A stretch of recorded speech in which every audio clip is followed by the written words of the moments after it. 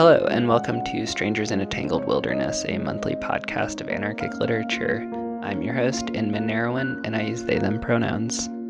On Strangers in a Tangled Wilderness, we turn our monthly featured zine into an audio feature and do an interview with the author. And you can get a physical copy of that zine mailed to you anywhere in the world by signing up for our Zine of the Month Club on Patreon at patreon.com/strangers in a tangled wilderness. This month we have part 2 of Blood, Soil, and Frozen TV Dinners by Matthew Dougal. Stick around afterwards for an interview with the author. The word of the month this month is about the end of things. And as always, our feature is read by the wonderful Bee Flowers, and I hope you enjoy the conclusion to this story from a very strange perspective.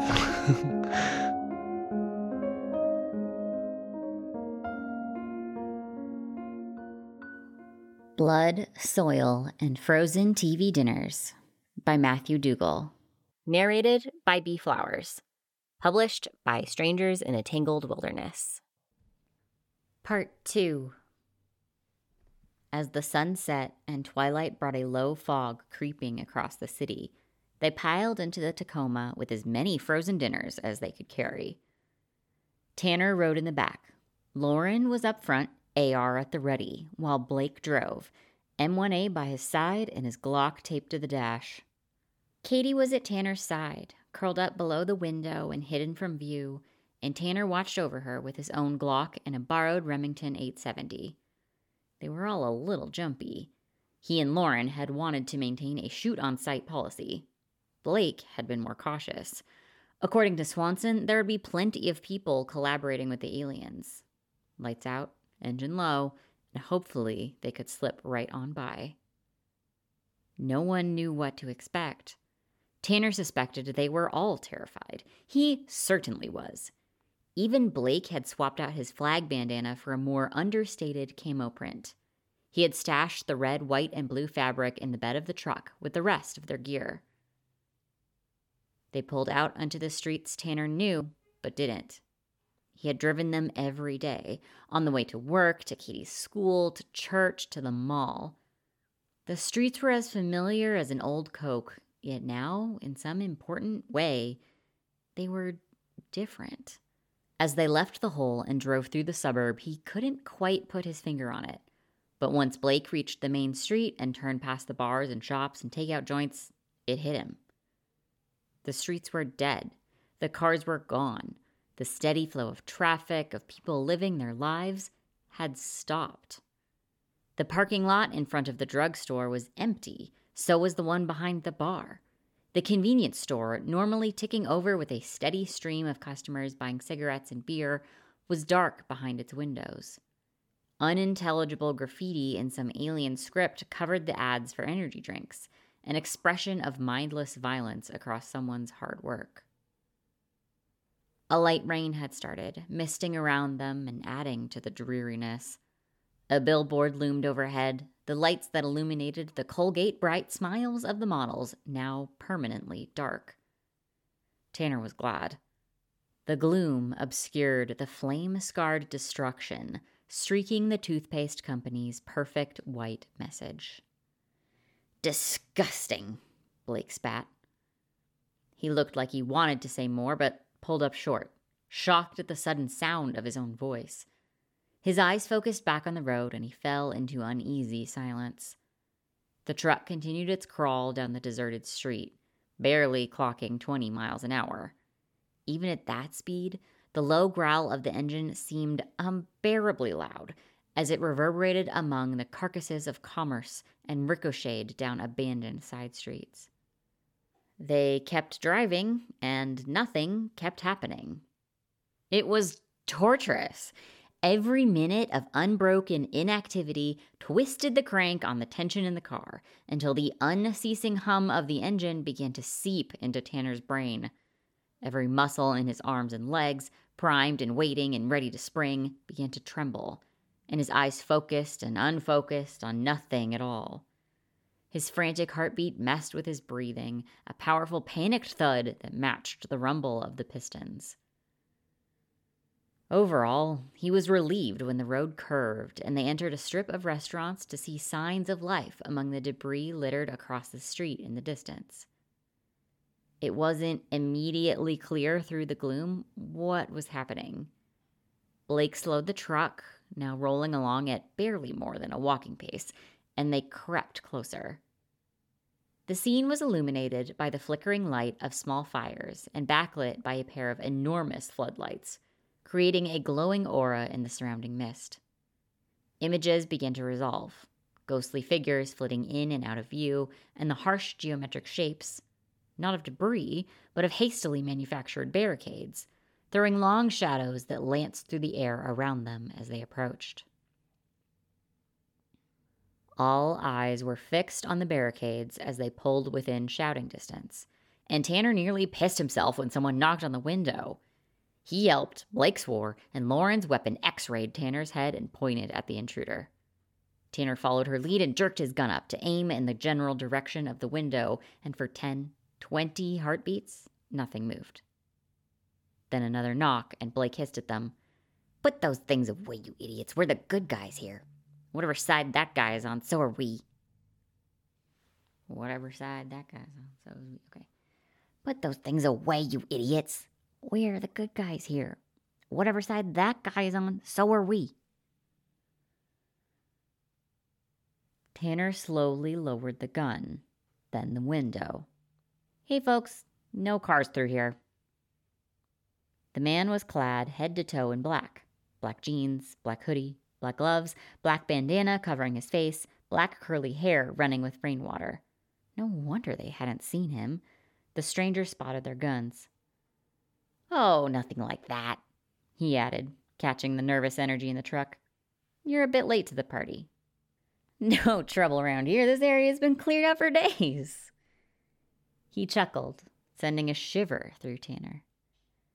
"Some folks messed up the cop shop a while back. It was a bit of a fight.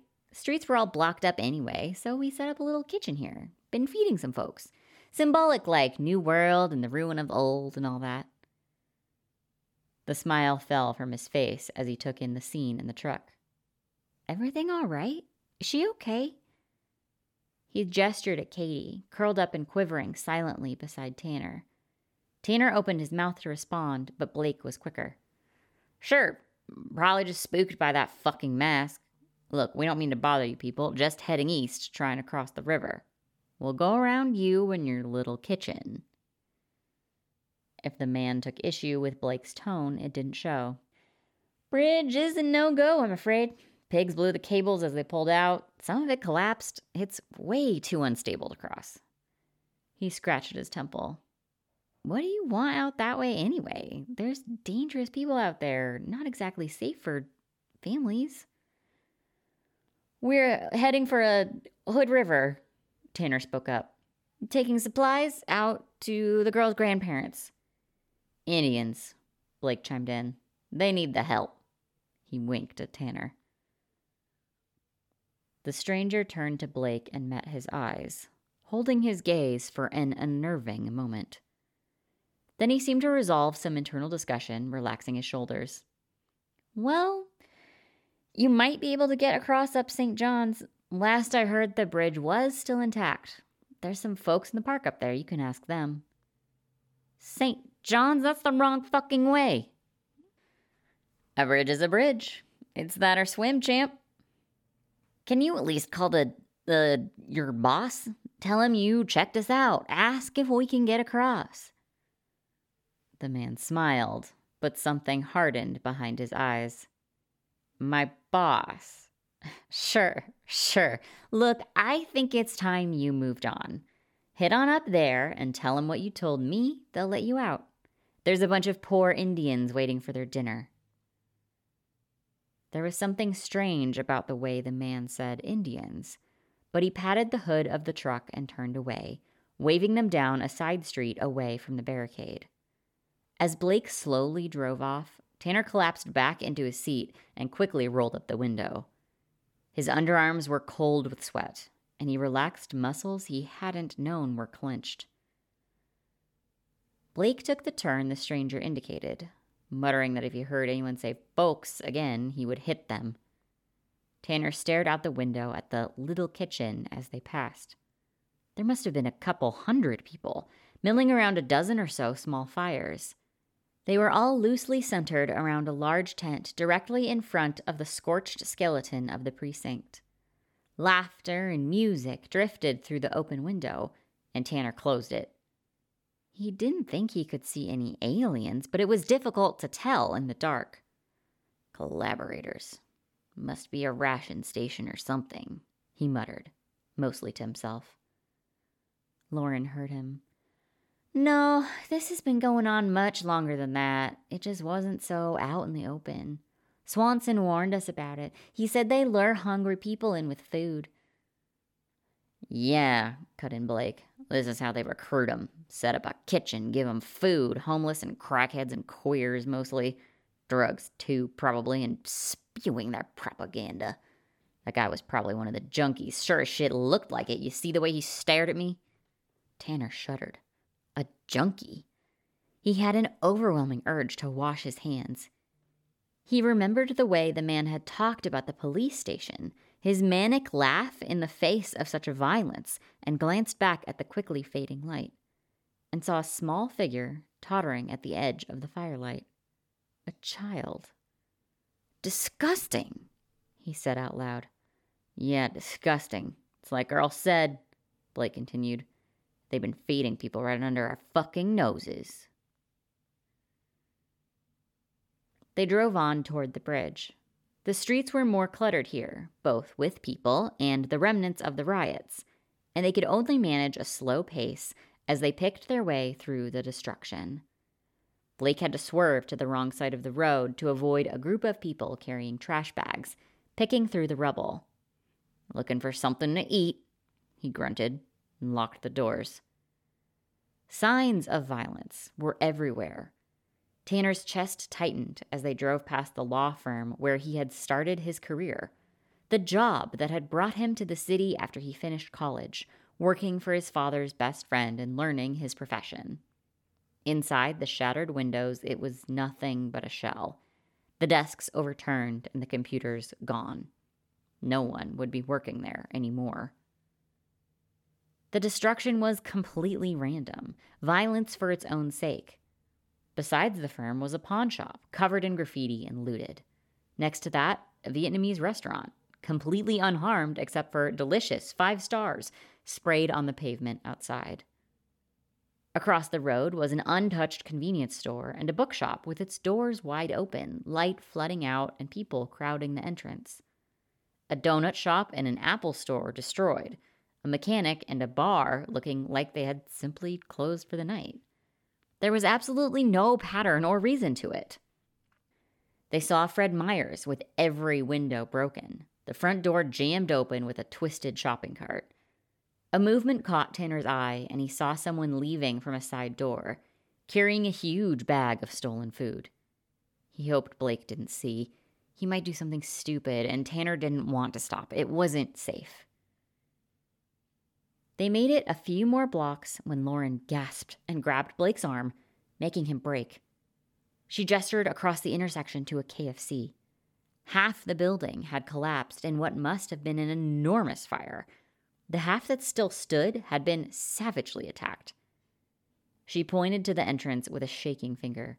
Someone, or something, had toppled the giant bucket sign and sent it crashing through the ceiling of the kitchen.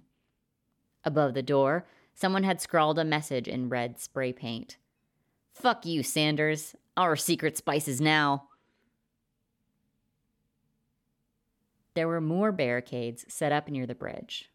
Where the others had been makeshift, marking a boundary, these were more serious. They were to stop people getting through. Blake slowed before they got too close to the blockade, which they could now see was lined by shapes that very much suggested people. On both sides of the road, the land fell away into darkness, sloping down to become a park that ran beneath the bridge.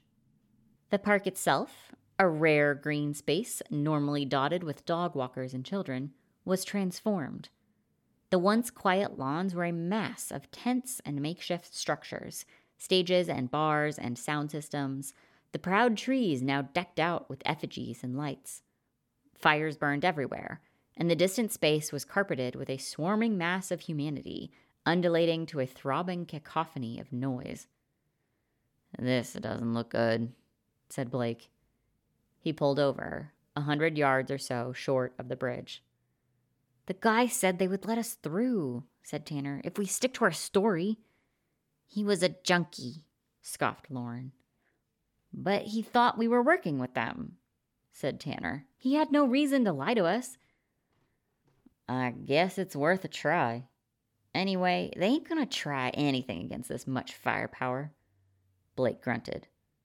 "Too late to change their minds now. They've seen us." He nodded at the barricade, where two shapes had detached from the mass. They moved toward the Tacoma, and Blake responded by flicking the lights to high beam and heading to meet them. As Blake swung back out into the road, the beams cut through the darkness to illuminate the figures, throwing wild shadows from the two shapes until the truck steadied course, and they coalesced into recognizable forms. One was a large man, white, with a nose ring and a loosely tied blonde ponytail. He was wearing a plaid shirt and carrying a large rifle. The other, Tanner's throat caught. The other looked like one of the aliens. "Shit," said Blake, as the headlights picked out at least half a dozen more shapes along the barricade, several with big guns visible. "Fuck." He stopped the truck and rolled down the window, then cursed again and threw open the door. "I'll be fucked if I'm going to sit here and be pulled over like some criminal. Tanner, you're with me. Let's go meet them, man to man." Tanner scrabbled for the door handle and chased after Blake, half skipping to catch up. They pulled up a few paces before colliding with the approaching party. The blonde man stepped forward. "How's it going, dude?" he said. "We need to get to Hood River," said Blake. "We're trying—" "Yeah, we heard." The man cut him off. "Bridge is closed to traffic, unfortunately. You want to cross? You'll have to walk." Blake bristled. "Are you joking? We need to bring all this stuff. It's important," he objected. "You can't just keep people here." "We could," said the blonde man calmly. He sounded confident in his assertion. Looking at the line of men and women, Tanner realized, standing along the barricade, he agreed. "But we're not," the man continued. "You can go wherever you want. Take your shit, cross the bridge. Some folks have organized up the river. They'll take you. But the truck stays." "But that's my fucking truck," Blake squealed. The man's eyebrows shot up, and Tanner laid a hand on Blake's shoulder, squeezing it and hoping he got the message. The stranger paused, then sighed. "Look, I'm sorry, dude. I love my truck too. But there was an attack at another camp last night by these so-called freedom fighters," he grimaced. "Militia whack jobs, really. Word is they're gathering across the river, and we can't risk weapons and vehicles falling into the wrong hands, especially not an arsenal like you folk got here." The alien stepped forward and, much to Tanner's surprise, spoke in perfect American English. "Don't worry. It'll be here when you get back. We'll take real good care of it for you. They will appreciate the help guarding the buses, and I'm sure they'll be more than happy to help you move these important supplies." They signaled to the group at the barricade, and two more figures made their way into the light of the truck's high beams. The first was a slim black man in fatigues, wearing a red beret at a jaunty angle and carrying an AR-style rifle in one hand. The other was a woman, tall and imposing. She wore a leather jacket over a long black dress, which was slit to the thigh to reveal hints of slim, bare legs that stretched from the pavement to the heavens. Tanner blinked rapidly and swallowed. He had always had a soft spot for long legs and thigh-slit dresses. As they came closer, the man nodded at Tanner and Blake, but he was not what held their attention. The woman with the legs from God was also rocking a luxurious mustache that would have put Teddy Roosevelt to shame. As Tanner's eyes bulged, she caught his gaze and winked. "Hello, boys. I'm Sunshine, they, them. I'll be with you on the bus." Tanner didn't know how to react. A fuzzy memory bounced around in the back of his head. An investigation on college campuses found that increasing numbers of American citizens are using pronouns. Earl's bewildered face frowned, then puckered. These, theys, and thems are making a mockery of the American tradition, seeking to spread their insidious ideology among good, hard-working citizens, brainwashing young Americans into adopting these pronouns. What's next? People identifying a different age, a different race? We need to speak out against this perverse trend and, most importantly, keep them away from our children. That was it. These were the pronouns Swanson had warned them about. He gripped his gun and glanced at Blake, trying to get his mental footing. Blake looked shocked too, but he quickly pulled himself together. He threw Tanner a sly look, one that hinted at an idea. "Give us a minute," he snapped, and pulled away from Tanner, back to the truck. When they were both inside, he turned on the occupants with a spark in his eyes. "They must be talking about my boys, alive and kicking." The old grin was back, his excitement barely contained. "Must have set up in the woods. We'll head over and find them. Maybe they got word from Earl. If they're here and they're fighting, maybe we don't have to go all the way to Boise after all." "What's going on?" Lauren looked confused. "We're leaving the truck, grab the shit, cross the bridge, hijack their fucking commie wagon, and strike out east. Either we find them in Baker, or our boys find us first." Tanner was still coming to grips with the situation. "What about them?" he said. "Who?" "They, them, in the dress with the pronouns." "And what are they gonna do, stop us? You ever tried to fight wearing something like that? No. 4 of us, across the bridge, grab the bus, easy." "Katie's not hijacking any bus. She's 8, for God's sake. Maybe she and Lauren should stay here." "You stay here with Katie," Lauren snapped, cutting Tanner off. "If you think it's safer, if you're looking for safer, you take her for a nice walk in the park down there. I'll be with my husband, taking my country back from these freaks." "I know you want to keep Katie safe," Blake said, almost apologetically. "But you saw what it's like out there. You heard Swanson's warnings. These aren't people. They're animals. Aliens. She's your baby fucking girl, man. You do what you're at peace with, but my wife sure as shit ain't staying here to get felt up by some dick in a dress." Tanner looked at Lauren. "But she's just a kid. What if she gets hurt?" "What if she gets hurt here? So you look after her. Be a man," Lauren spat back. Blake clapped Tanner on the shoulder and held his gaze. "It's do or die time, soldier. Let's get the fuck out of here, hook up with the resistance, then bring back the fury of God and freedom and the USA to take back the city and liberate my goddamn truck." Tanner looked at Katie, curled up in the footwell, and wanted to object. He wanted to take her somewhere safe, back to the hole, where it was warm and they could hide from the aliens and the bad people, and they had all the food they could need, and they could wait for all this to be over. But the fire in his belly wouldn't let him. He knew Blake was right. He knew that he should be ashamed of his moments of weakness. He saw Lauren gripping her rifle and staring at Blake with faith and devotion in her eyes, and he knew that was the kind of man he wanted to be. Tanner breathed a silent promise to keep Katie safe no matter the cost. "Let's do it." Blake pulled the truck up to the group of guards and they all piled out, Tanner standing straight and feeling tall, Blake's words ringing in his ears. "It's do or die time." 2 of the barricade guards came over to help them unload, while the others stood around and watched, their mustachioed escort who made Tanner's skin crawl, and the large blonde man. Traitor. They stripped off the tray covering and began shifting gear, Blake and Blondie up above handing packages down to everyone else. Tanner heard the guards muttering to each other. "Holy shit, that's a lot of firepower." The blonde man snorted. "And a lot of nasty-ass TV dinners. Important supplies, my ass." Sunshine shrugged. "Folk eat what they eat. Not everyone lives in a Whole Foods and learn to make Tom Yum on their gap year," they rebuked him.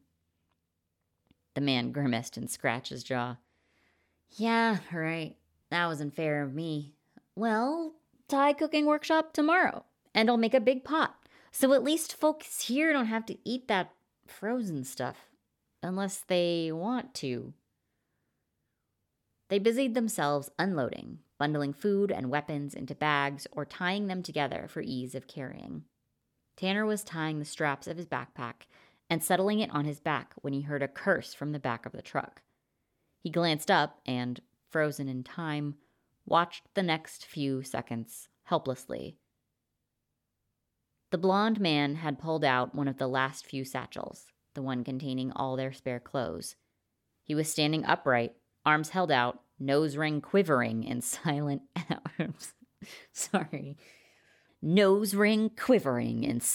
outrage. In his left hand, he had Blake's flag bandana. In his right, Blake's spare jacket, rebel flag patch sitting proudly on the shoulder. Blake reacted fastest. He dropped the food he was holding, raised his Glock, and with a vengeful crack, the blonde ponytail exploded in a spray of red. The man in the beret raised his rifle and fired 2 shots into Blake's chest, sending him flying from the tray. A scream burst from Lauren as she reached for her gun, but the alien matched the sound and met her with a powerful tackle, sending both of them crashing into a pile of frozen hamburgers. Sunshine reached out and grabbed Tanner's arm. Time snapped back into motion for Tanner. He instinctively pulled away and shook his arm free of the grasping fingers. Stepping back, he spun and swung his fist in a wild roundhouse. It connected with Sunshine's jaw as they overbalanced toward him. Tanner watched them collapse in a heap. His gaze danced over the chaos unfolding around him, frantically searching for Katie. There! Tanner picked her up and ran. They plunged off the road and into the darkness.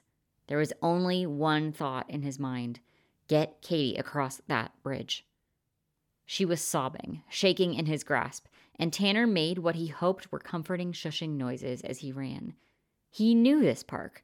There was a staircase inside one of the support towers that rose from the park to the bridge overhead. That was his way out.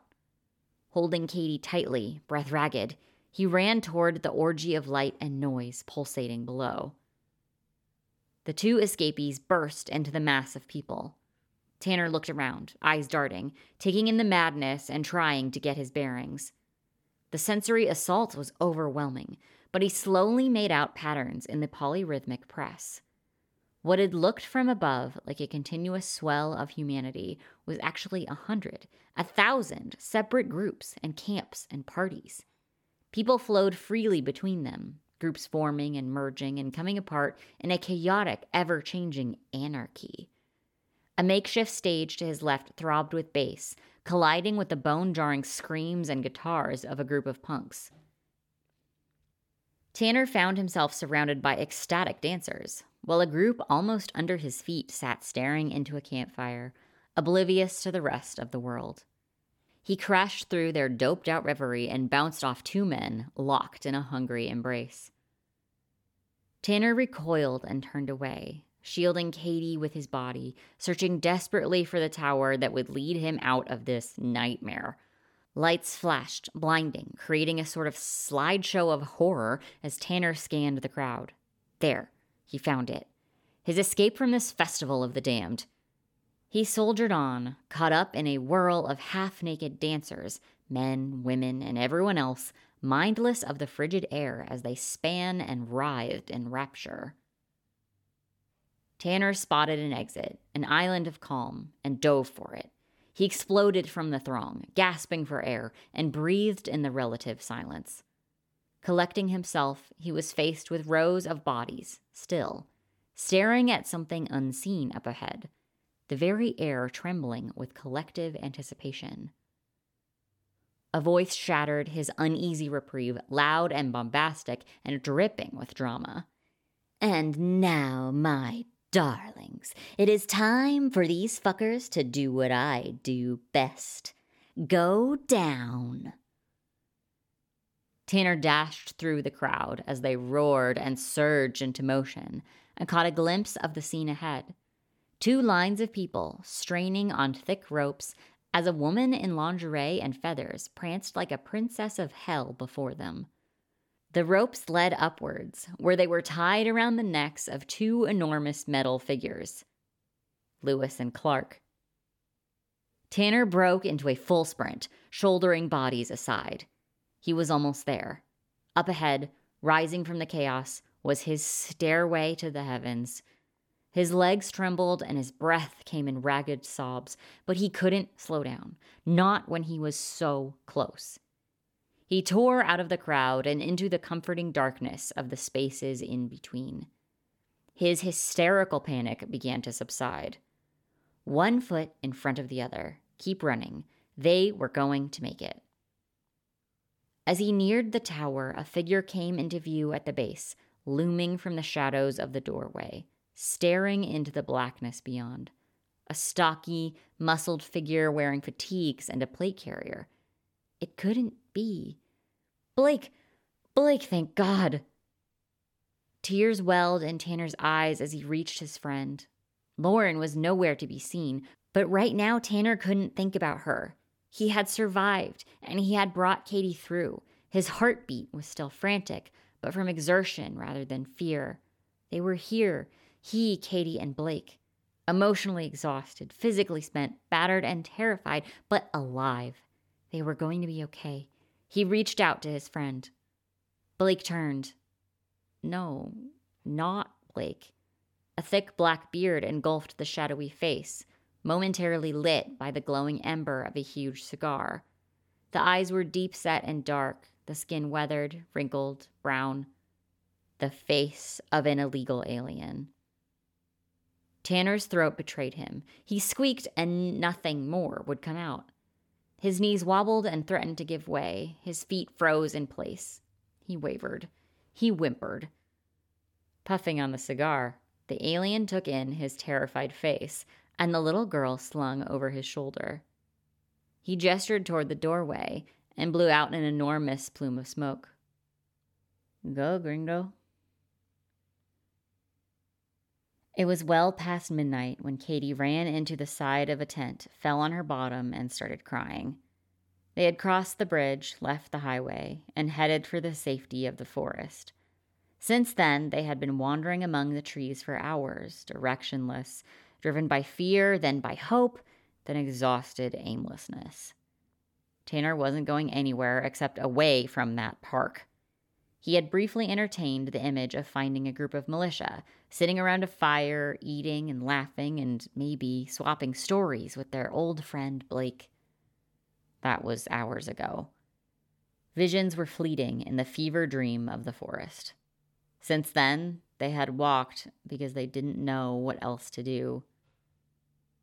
Tanner stumbled over to Katie and collapsed beside her, holding her close and hushing her. He felt like crying too. A flashlight clicked on inside the tent, and a dreadlocked head poked out of the flap. "Hey, there's someone here!" Rustling erupted from all around, and more faces appeared. "Wasn't someone keeping watch? I thought you were." Doesn't matter, someone's crying. You folks okay?" Tanner and Katie were soon surrounded by a small group of people. He looked up at them. "Are you the militia?" "No, don't worry, you're safe here. We're friends. Although I guess we are militia if you think about it, sort of. Shh, don't confuse the poor people, they're terrified." "Sorry, no militia. Someone get them a blanket and something to drink." Minutes later, Tanner and Katie were wrapped in sleeping bags, sipping on hot cocoa. It was scalding and familiar, and Tanner felt the tension of the past day fading, leaving bone-deep exhaustion in its place. "Are you okay? What happened?" "Thank you. We just need to sleep." "And you? What's your name? Are you all right?" Katie looked at her dad, then stared up from her tin mug. "I'm Katie. I'm scared." "You're safe now. We'll help you. Look, we'll get you somewhere to sleep." The first face they had seen rummaged around in a tent and brought out a bag. "Lucky we have a spare tent. I'll just put it up. Won't be a second." The tent was almost up by the time Tanner and Katie finished their drinks, and they got up and walked over, sleeping bags over their shoulders, holding hands. "Hey, thanks," Tanner said. "I would have helped, but I don't really know how. Never had much call for camping. Was a lawyer." He glanced around. "Not criminal, intellectual property, copyright." "No problem, of course. Here, it's nothing hard. I'm just flipping the..." "This isn't the time for camping lessons, Jacob. Anyway, you'll scare the man sharing information for free like that. They've been through enough already." "Sorry, yeah. Look, slide in. Take these sleeping meds. It'll do for tonight. I'll teach you tomorrow." Tanner and Katie squeezed into the tent, sleeping bags huddled together on the cold, hard ground, and slept.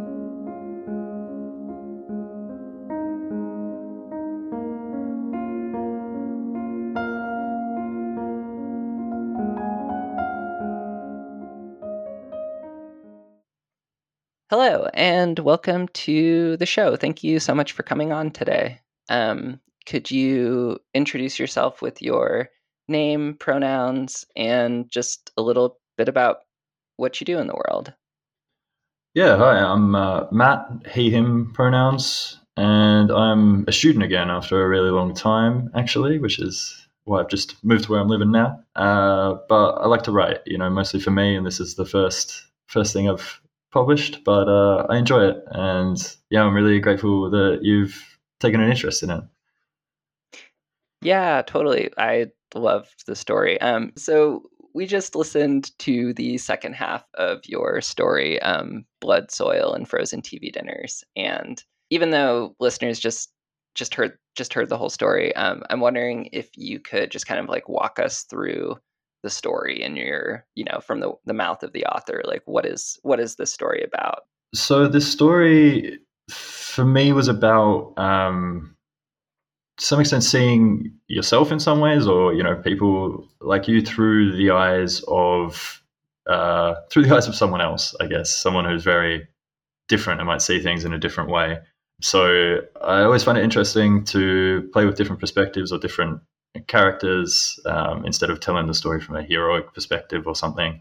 And I wondered what a pathway to a better world might look like from someone who didn't necessarily want that to happen.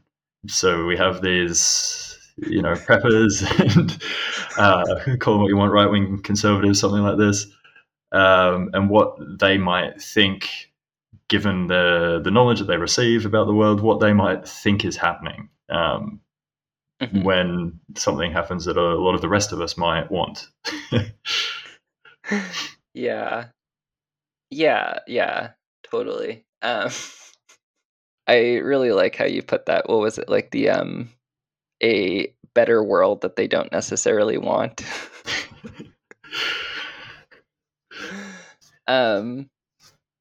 Okay, well, how did the story kind of like, how did it come to be? Like, what inspiration did you kind of like draw from to like craft this situation, or like these like personalities from like Tanner and Blake or like Earl Swanson? Yeah, the story itself, there was a discussion last Halloween, I believe it was, on Coffee with Comrades. There was a interview with Pearson and Margaret Killjoy talking about the discussion of the monster in literature, which is where I first took the idea of, they were talking about seeing yourself as the monster in this idea. and sometimes reveling in that or perhaps enjoying it. And that was where the first idea came from. And then the more specific layout of the story or main theme, I guess, was I was doing something on the US tax office website, and there's this whole section for aliens, right? If you're an alien in the US, these are the tax rules you need to follow. And I thought it was a funny word, I'd seen it on Fox News or something before, but it struck me as really weird in such an official position. Yeah, and I was playing with the ideas of this, and I like thinking about utopias and things, and this is where the main shape of the story had come from. Just the idea of seeing the monster, seeing the alien from there, and then the specific characters. I mean, some of them are just kind of people that I've met, Tanner and Blake specifically, and I think Earl Swanson's character. I mean, I don't know, it's possibly libelous, but we can probably figure out who that's meant to be, right? I think it's reasonably obvious. Totally. Yeah. No, that's super interesting. Yeah. It's funny, I was rereading the story today to prepare for this interview, and I realized that the first time that I was reading it, because of this perspective of I'm okay, I know these are some, at least center right, far right, preppers, and they're using the word alien, and I'm I don't actually know what they mean by this, which was maybe a purposeful being vague about it, but I was I don't know if they think that it's illegal aliens or people undocumented migrants or whatever, or if they mean literal from outer space aliens. And yeah, I was I don't know what they mean by what they're talking about. This was the part and maybe they don't either. This was part of the conceit, right? It was setting it up like it's a pretend big reveal. I think that it's a twist in the story that at some point gets revealed, but that's not really the point. It's not really meant to be a big trick or something like this. I think in discussions about in the editing, we talked about in the first page or so when they're speaking Arabic, and it's reasonably obvious to anyone that knows Arabic who these people are. It's not hidden, but this was the idea of that they may have meant illegal alien all along. Was the way they were using the term, but that they weren't necessarily drawing so much of a distinction between the two uses of the word alien. That in their minds, a sort of invasion by one was the same as the invasion by the other, to some extent. So yeah, which it's I actually really love that from the perspective of it's maybe an interesting twist. I didn't listen to that interview with Pearson and Margaret, so I'm not sure what they talked about, but there's this kind of idea in a lot of spaces that I've been part of with when people talk about things like assimilation or something, especially in queer spaces of we have to seem harmless to them. We have to seem innocent. We have to seem we're just want to be part of the group, and then this other side that's no, we want to be unknowable. We are claiming the monstrosity that they are putting on us. And I'm yeah, we're fucking, I don't know, anarchists, kind of aliens.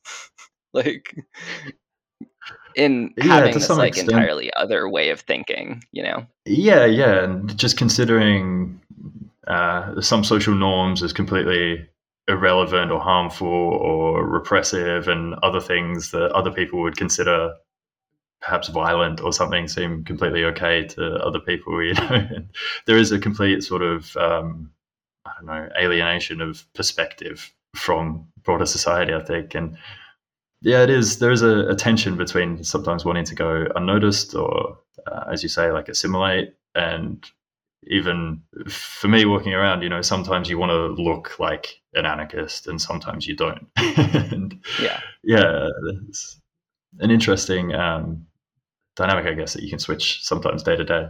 Yeah. Have you read much of, love talking about this person on the show. Have you read much of like Ursula Le Guin's like Hainish cycle?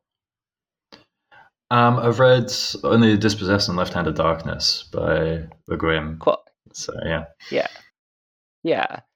Great examples. And I think like it's like the Left Hand of Darkness like kind of brings out this idea of like where the the reader is going to maybe most identify with like the the alien or whatever in the Left Hand of Darkness being like not the Gethans or what, I don't remember what they're called. And but then it's like the more that we're like reading the book, or it's like there's some times where I'm like this alien or like our perspective person just like doesn't understand this culture, and that's like really painful. And then there's like other times when I'm like, I don't know, maybe the alien perspectives on like the world are like far more dissimilar to like what like a normal person on like our planet Earth would think, because they're like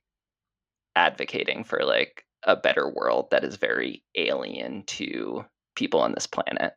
Does that make sense? Yeah, I mean, in Dispossessed, I think it's the same dynamic, right? With Shevek coming back to Earth and presenting the perspective in both ways, that it seems incredibly alien to him, and then the other way around to everyone else that's there, to the general culture there. But yeah, I think it's an interesting like literary device to present the outsider point of view, I think, which I mean is completely opposite what I did in this story. Presented the more mainstream point of view, I guess, but from the circles that we're in, it's it's funny to see from the outside what that looks like. Yeah. I had this very silly idea once for like I don't know if it was going to be like a short story or what, but kind of like using that kind of like alien trope or like stranger in a strange land trope as like a like way to talk to my parents about like anarchism or about like radical queer spheres. Yeah, I mean that's about as alien as it can get. A lot of people's parents, right? Totally. But just as like some funny like a little like zine that's like yeah. Helping an introduction to the punk house, I don't know. Maybe this is viewed as some idea. sort of interesting zoo creatures. Yeah. I was wondering if you could talk a little bit about like the kind of like political renderings of like Tanner and Blake, or like rather like their differences in like how they perceive or interact with either like preparedness or this like new world that they're encountering. Yeah, I think the Blake's character is a lot. He knows what he's doing, right? It's a lot more intentional and more, I guess, educated. Is maybe not quite the right word, but yeah, a lot more of a actually constructed ideology. Whereas for Tanner, it's very much received.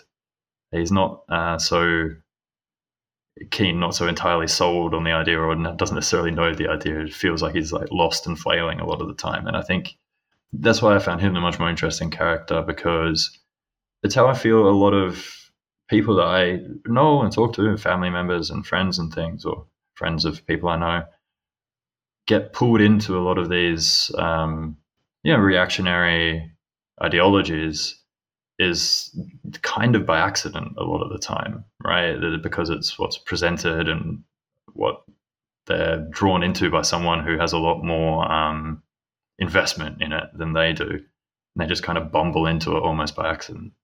Yeah, because it's like what they're seeing on TV. It's like what like more like driven kind of people are like deeper into that philosophy, or like it's like the people that they're around, and it's like who are like their own little like echo chambers of like, oh, okay, there's this thing happening. I'm not sure how I feel about it, but I'm being like fed this perspective on it. Yeah, and a lot of the social or interpersonal issues that draw people in as well. I think, I mean, I tried to make it seem relatively obvious that Tanner is envious of Blake in a lot of ways, right? He's, hotter than him, and he's cooler than him, and he knows more than him, and he's always trying to like live up to this ideal that he has, just completely interpersonally, with no politics or anything in it, and he just wants to live up to what he thinks Blake wants him to be, which it turns out is a bad thing. I mean, I'm not trying to excuse Tanner's character too much here, but Totally. yeah, that I think this is like what's really dangerous a lot of the time, actually. Yeah, for people who don't necessarily have a fully formed belief in a lot of these philosophical systems or something, that puts them on the wrong side, not necessarily out of evil intention. Yeah. No, that's very true. And like, yeah, it's interesting, like not saying, like talking about like not excusing Tanner's character, like too much. But like, as I was reading the story, it's like I found myself like not necessarily like not like rooting for like them to like Tanner and Blake to win or whatever, but like rooting for Tanner to be confronted with the contradictions in like his worldview. And because it's like, I don't know, it's like that's like what I hope for in the world that we live in, is that like that these kind of, I heard this phrase recently, with people talking about like everything going on in Palestine right now, and like these like sharpening contradictions. And that's kind of, it's like that's what I hoped that would happen for Tanner, which is not really what happened for Tanner, but like No, I mean, I'm sorry to let you down, I guess. That was when I was thinking about the story initially, I was thinking about doing this, but then it became kind of a I don't know, a redemption story. Everything ends well. He gets pulled out of this destructive ideology. He, potentially reconciles some of these contradictions, and maybe even like talks to his daughter or something. But I didn't necessarily want it to go in that direction, because it's not necessarily the way I see the world going. That these things just get better and everything's okay in the end. And I don't always like stories where that happens. It's yeah, a bit too optimistic for me sometimes, and I thought it was maybe more interesting just to sit in it.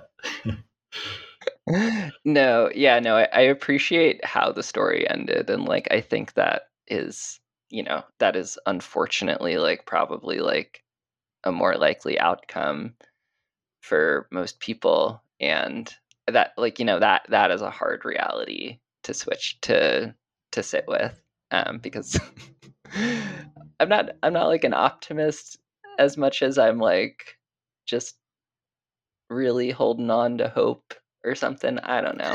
I'm a hopeful nihilist or something. Yeah, I mean, I think it's important to be hopeful. I mean, I'm quite happy to call myself a utopian, maybe a pessimistic utopianist or something like this. But I think these things are important, and I try to leave like a little seed of that in there. With if there's one thing that does redeem Tanner's character in some way, it's his poorly expressed but deep care for Katie, and we tried to end it on that, right? Yeah, totally. And it's like, I feel like and maybe I'm experiencing these like political ideologies wrong, but like Tanner is like this kind of center right kind of character. Sure. And in the American perspective, I know other places these things mean vastly different things. But like how Americans might view Tanner as like this like center right, who like, it's like Tanner's fear, or like the core fear of like for a lot of people, is like reasonable things where they're like, oh, I'm worried about my kids, I'm worried about surviving with my family in these situations. But then they go about it in the most horribly wrong way. Yeah, and they take the easy options that are given to them that don't make them think too much. I mean, I just on the point of him being center right in the US, here in Portugal. A friend was telling me the other day that they consider their socialist party center right, so it's kind of funny. But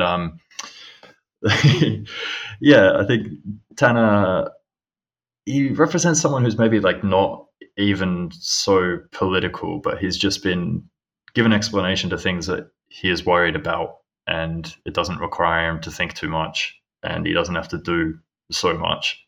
I mean, okay, well, in the position he's presented in the story, a lot of stuff's happened, but ideologically, he hasn't had to do too much work, right, to get to where he was. Totally. And golly, I'm sorry, my last having empathized a little too much with Tanner throughout the story bit is like the I think this is the quotation. These were the pronouns Swanson had warned us about. And and it's like when Tanner like attempts to use Sunshine's pronouns. I was like, okay, yeah, you're like a little wacky and like you're trying, I guess. Yeah, I mean, okay, I was not sure about this. You know, we talked about being a bit concerned about how this story would be received because it's through this strange perspective. And I genuinely wasn't sure if this was kind of funny or weird or like a little, a little offensive or something perhaps. But you know, it's important to acknowledge that this is at least like such a amazingly popular topic at the moment in the US on the on the reactionary right, I think. So totally. Well, I don't know, you know, at least as someone who like I'm non-binary and use they them pronouns, and like I found it weirdly relatable, at least within like I don't know, it's like there is we have a lot of like caricatures built up about like what like the right looks like, and here in the United States, and like you know, a lot of it's like these depictions to me are like very spot on. I'm like, I've met both of these people, you know. And but it's like I've also met that version of Tanner who's like yeah, center right, has some like wacky like thoughts about the world, listens to Earl Swanson or whatever, and but like at that core, just like, you know, it's like they're like, oh well, this person hasn't harmed me, they seem nice, and like they want to be called this thing, and I was told that was like dangerous, but I'm like, oh, but I just want to refer to people how they want to be referred to. It's like, I don't know, you know, it's like I've met that person who's like has some problematic views, and also doesn't actually want to be rude or be viewed as rude to people. Yeah, especially I think that, you know, on a lot of these more conservative positions, that politeness is, you know, almost a virtue above all others sometimes.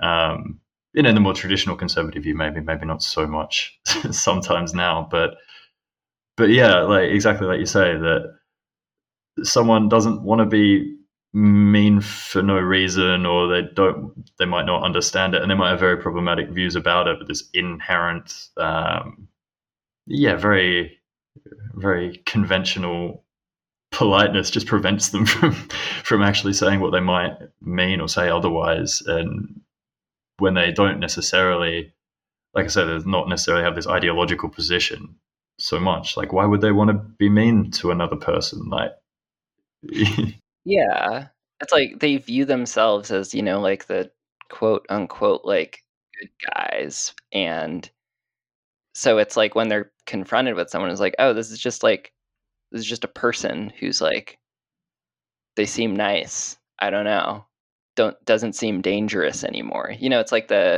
because that's the narratives that people like Earl Swanson are feeding people, is these people are dangerous. And I don't know, sorry, not to harp too much on the humanity of these characters, but I think I do think there's like kind of like interesting things to find in those like interactions. I don't know. Yeah, no, sure. I mean, I was talking to some people about this last night, but that this like liberal position that especially we saw coming up during COVID, where Florida voted red, let them all die type stuff. Everyone's redneck hicks and things. This is for me much more. It's horrible, right? It's really, really terrible, and there are a lot of people who, I mean, okay, maybe a lot of people who wouldn't even attempt to use the right pronouns, or that do genuinely hold some more problematic views, but fundamentally they're still people. We can't just write off half of everyone because they because they vote the wrong way, or we don't have to accept their positions, but we have to accept that they are people, right? Yeah. Yeah. Or it's like, I don't know, it's like I think about it as, again, like talking to like people like where I'm like, okay, yeah, y'all got some problematic views. And when I talk about pronouns, you like try at least. And I don't know. Anyways, I'd be super interested to hear about like so you have spent some time living in the United States, but I'm curious I'm curious like how kind of like American like, preparedness prepper culture is viewed from not the United States. Yeah, I mean, I've sort of got a background in anarchist circles and things, so a lot of the more community preparedness sides are more universal, especially when we're talking about climate resilience and food sustainability, or local food sustainability and production, and these kind of ideas, and even just decommodification of some of these things to provide them for ourselves, even without a massive sudden crisis or something. So I'm like more familiar with these kind of ideas, but the specifically like right wing American version or US version is kind of interesting. Like one of the first experiences I had coming to the US that I found quite interesting was went to the supermarket the first or second day I was there, and there was just a guy with a hunting knife strapped to his thigh that was like down to his knee, just walking around. And this kind of stuff, I mean, okay, not necessarily prepper ideology, but it just really threw me off the these kind of things happen, and how the way that this then, or the types of things they're being prepared for, I guess is what it is. I just find kind of very, very funny. I mean, that was part of the reason for choosing the frozen dinners, apart from the symbolic value of it, is that as a way to prepare for the end of the world, they're like the worst kind of food you could have. They've got the highest sort of, they require the most convenience infrastructure, right? You need a freezer, you need some kind of like microwave or something. A very useless, useless way to prepare. I find it kind of funny. Blake talks about when he builds his bunker that there were a bunch of useless fruit trees and stuff there, so he tore them out to put in a freezer full of frozen foods, right? Just, yeah, I find the approach very strange, and it's incredibly individualistic, I guess, is the main point, and assumes a level of comfort that might not necessarily be there if the end of the world came. Yeah. Yeah, and there's these I don't know, there's some really fun quotations that I'd really love to just highlight from the story that kind of relate to that, like them talking about, when we're talking about food, they're like, "Oh, they've been luring people in with food," or like I think Blake says like they've been feeding people right under our noses. And I'm like that's like that's what you do during disasters is you feed people. Yeah, this is, I mean, not so much even on the prepper side of things, but just the attitude of people towards a lot of the sweeps and stuff, right? The absolute dehumanization of people that just don't have somewhere else to live. That all of a sudden, not even that they don't deserve anything, but that anyone who helps them is a criminal and encouraging the fall of the US empire or something. And I find these attitudes just deeply inhuman. I don't know. the story is mainly a joke. I'm not trying to highlight too much. I think most people know most of these things, right? Especially people that are listening to this podcast. But I just wanted to have some fun with some of it. Totally. Yeah, I really appreciate that. As like, we do like live like the world is dying, and we talk about a lot about like preparedness, and we like usually approach it from these like really like these much more like serious views, and we're always like it's like the danger of the right, the danger of bunker mentality, the and with good reason. It's like those things are scary, and like the world is having some wild things are happening in the world right now, and I really appreciated this kind of like bit of humor about it, to be like, yeah, here's this funny tale. I don't know.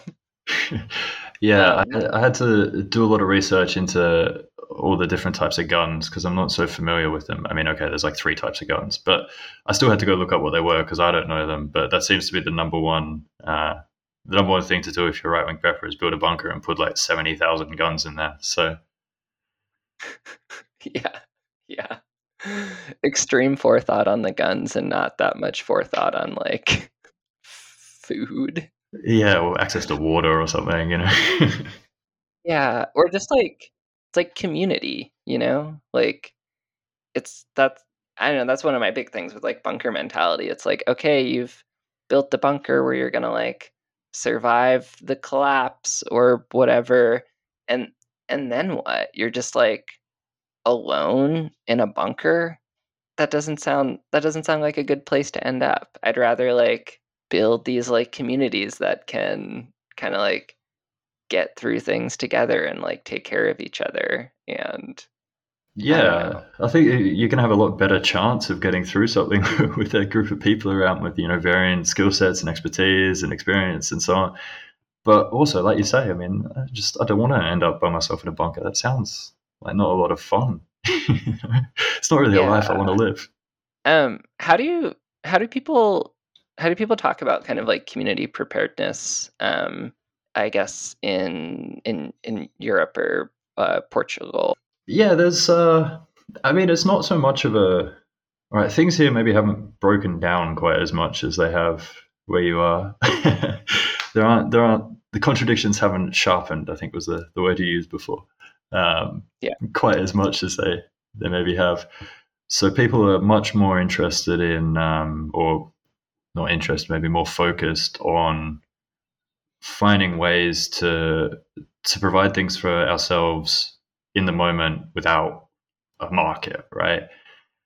So finding ways to access housing and to access food and to provide food, there's at least as much hyperbole and xenophobia and panic about refugees in Europe as there is about people coming into the US. And so trying to build links with these communities and things, I think, are much more focused on. So what the sorts of community care that people are doing here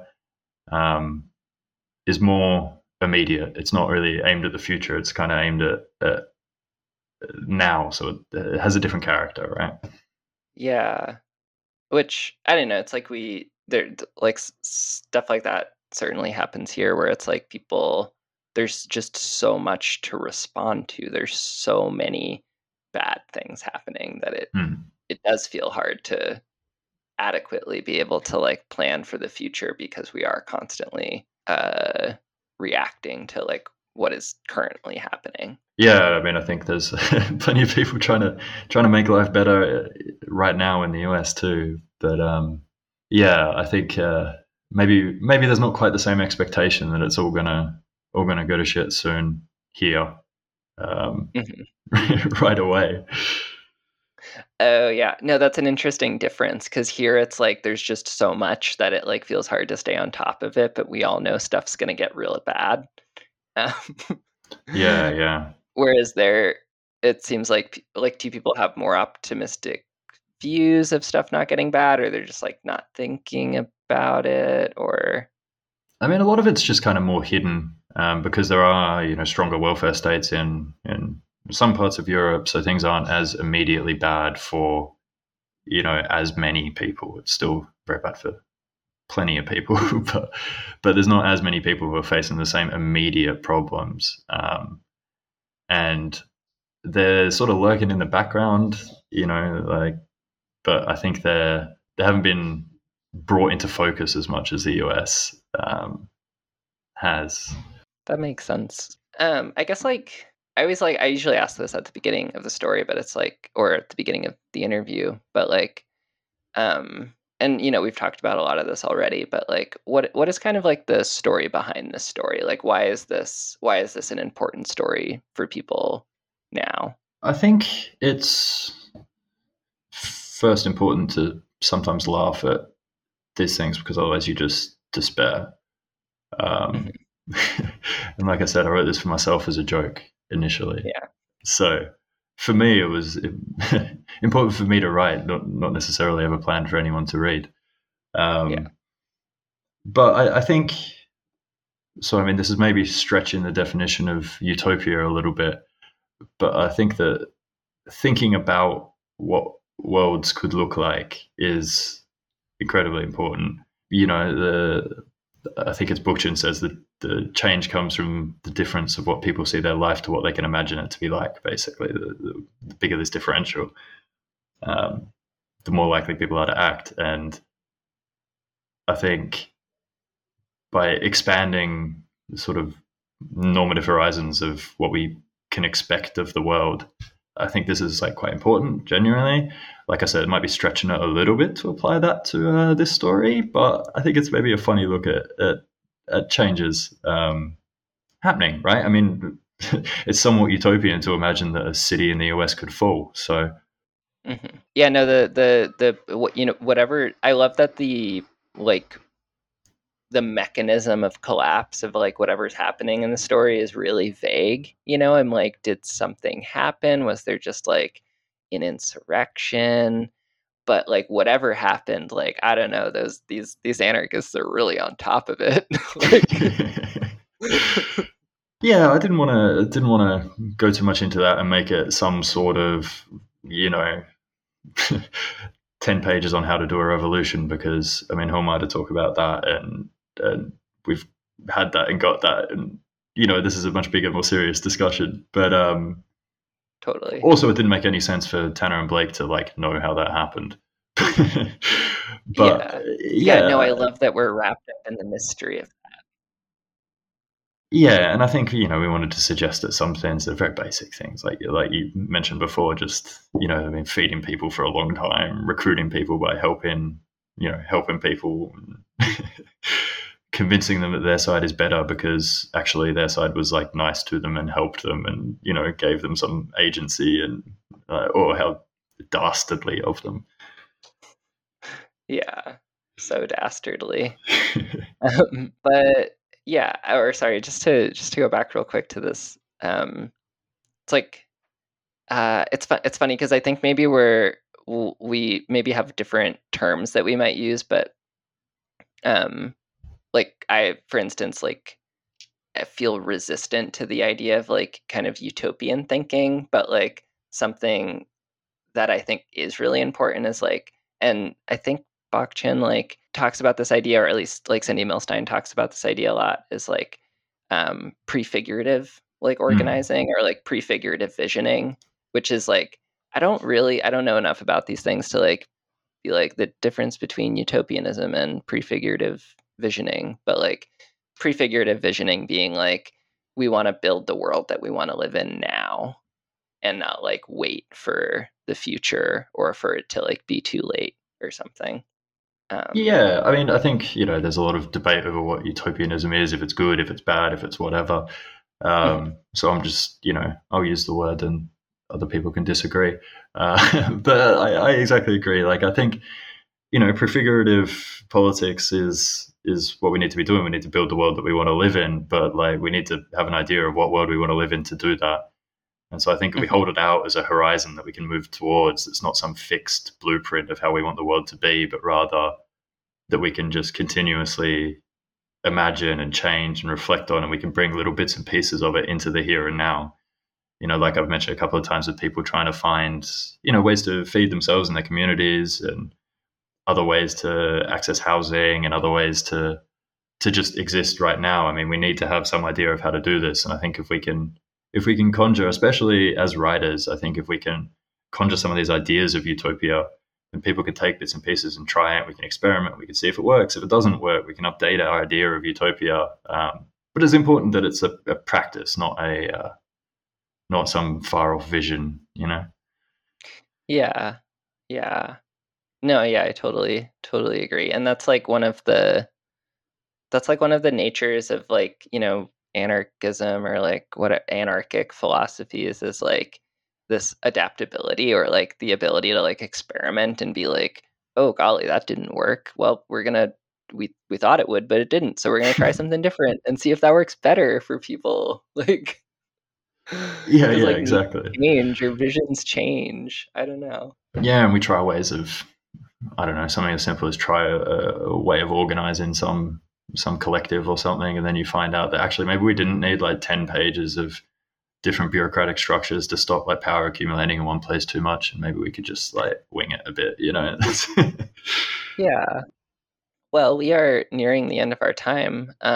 But is there any last things you want to say about this story, or like questions that I should have asked you that I didn't ask you? I don't think there's anything that I was really itching to say that didn't get mentioned. I mean, I don't know. Maybe, like I said, I was worried about this story. Maybe just to mention that the misogyny that comes across as, as the characters are not speaking for a reason. So maybe I'll just mention that in case anyone's worried about it. But Totally, yeah. No, I think it was a good discussion. I enjoyed talking about it. Great. Yeah, and I don't know, maybe that's like my final question about the story is like, we talked a little bit off air about this, but like there being like some nervousness around like how the story would be perceived. And I was wondering, if you wanted to say a little bit more about that?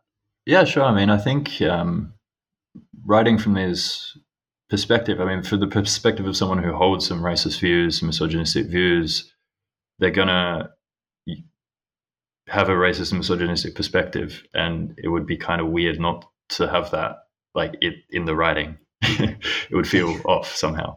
So, I mean, okay, obviously I'm not using slurs and stuff, and I think in some ways, we mentioned this slightly before, but that in some ways this is a caricature, and in some ways it's toned down. Like, I think if these characters had actually had this happen in real life, there would have been the language would have been a lot stronger in a lot of cases, even if they behaved slightly more sensibly in some cases, right? I think there was a tension there. But I think this was a very nervous story. And so far, everyone that's read it has, what's the word? They've been very graceful, giving me a lot of grace, or goodwill, I guess, in reading it. Assumed I had good intentions, which is very nice. But yeah, it was definitely very nervous submitting it to people that don't know me at all, and I don't know them, and they could have read it in a different way. So yeah, it went a lot better than I was maybe hoping.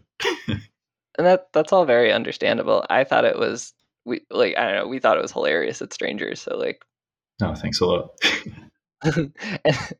Yeah, I had some nervousness because where we ended the first part was like, the kind of big reveal really hasn't happened yet. I really hope people stick with this and like are viewing it as a caricature, or as like a satire, which I thought was pretty obvious from the beginning. So yeah, it's hard to satire some things these days. I mean, all right, it's a bit cliched to say that satire is dead. It's definitely not. You can still do it, but it's getting difficult, Yeah, well, it's like, I don't know, like there's this, it is a weird plug.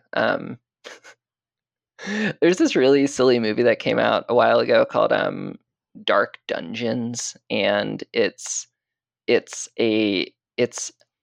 a movie that some people made about this like chick track of like this like evangelical comic about like how Dungeons and Dragons, the game, will like make your kids queer, and like it's about they're trying to summon Cthulhu, and they like some people made a movie of it, and the movie is incredible.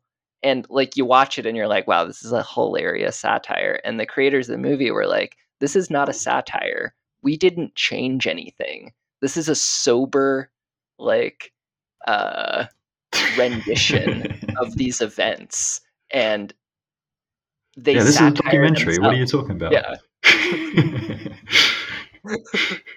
Well, it's like these things where it's like yeah, maybe it's not the appropriate thing to call it a satire because it's like it's just presenting it as it is. Like the, does that make sense? Yeah, I mean, as the world gets more ridiculous, it's you have to do less work to do satire, I guess. But Yeah.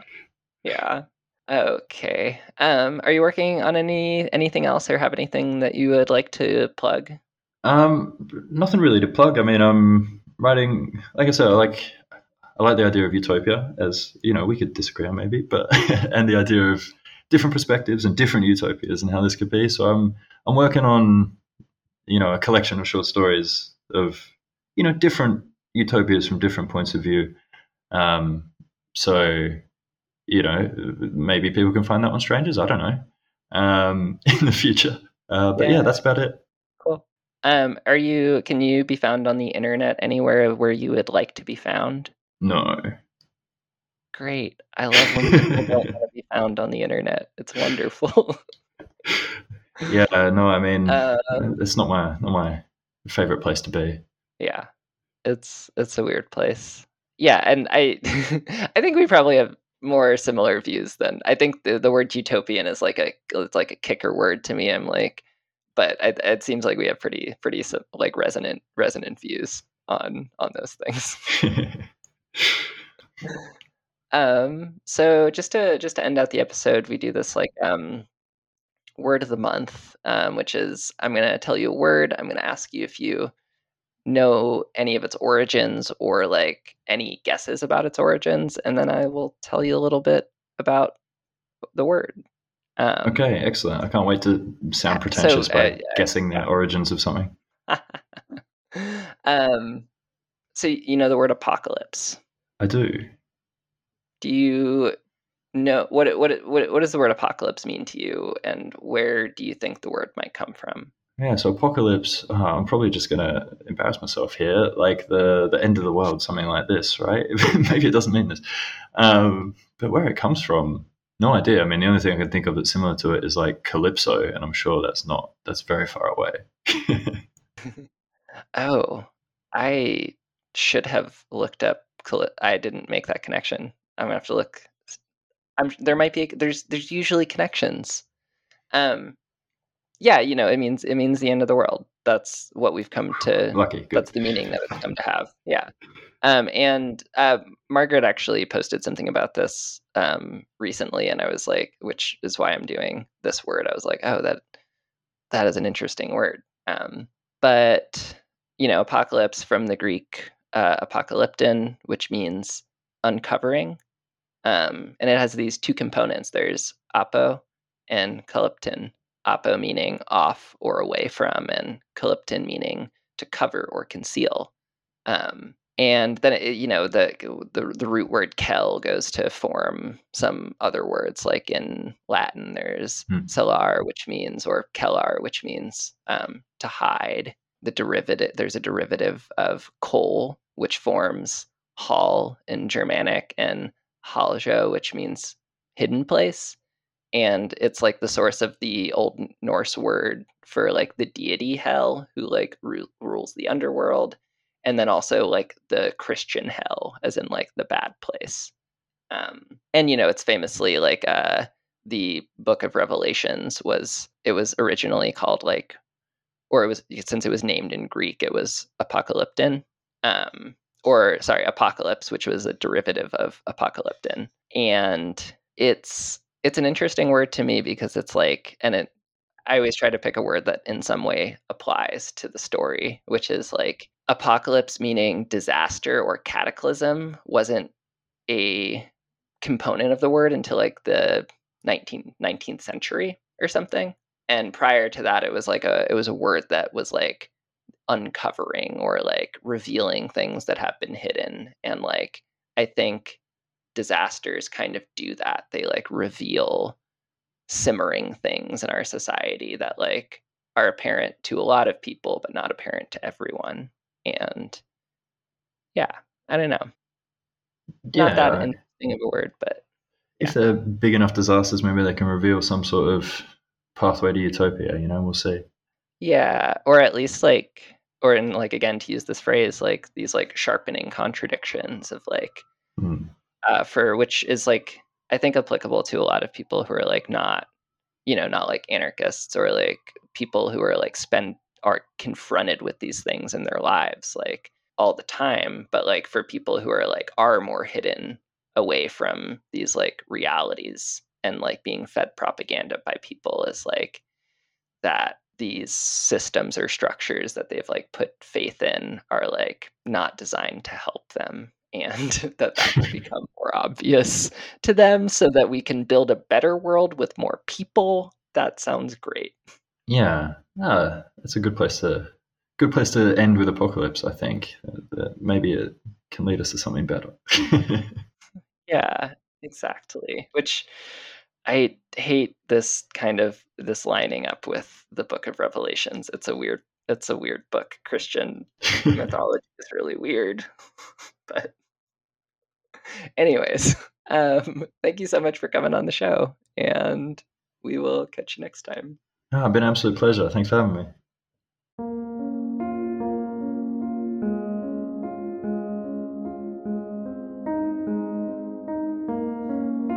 Thanks so much for listening. If you enjoyed this podcast, then prepare for the apocalypse, or just tell someone about the show, or tell someone about the show and then prepare for the apocalypse together. That's the ticket. Also, you can rate and review and like and subscribe, or whatever the nameless algorithm calls for. Feed it like a hungry god. But really just tell people about the show and prepare for the apocalypse.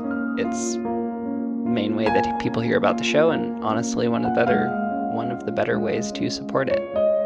However, if you want to support us in other sillier ways that don't involve feeding a nameless and mysterious entity, consider supporting the show financially by subscribing to our Patreon. If you subscribe to our Patreon at $10 a month, we'll mail to you a zine version of the pieces that you hear here every month, anywhere in the world. You can also get access to an archive of Old Strangers content, as well as discounts on things like t-shirts and books we publish. Find us at patreon.com/strangers in a tangled wilderness. Oh, and current Inman, future Inman, looked up the origins of Calypso, and, Calypso's a Greek word. It absolutely has the same roots as apocalypse, or at least Calypso having the root kel, meaning to conceal, and so Calypso literally meaning hidden one, or one that hides.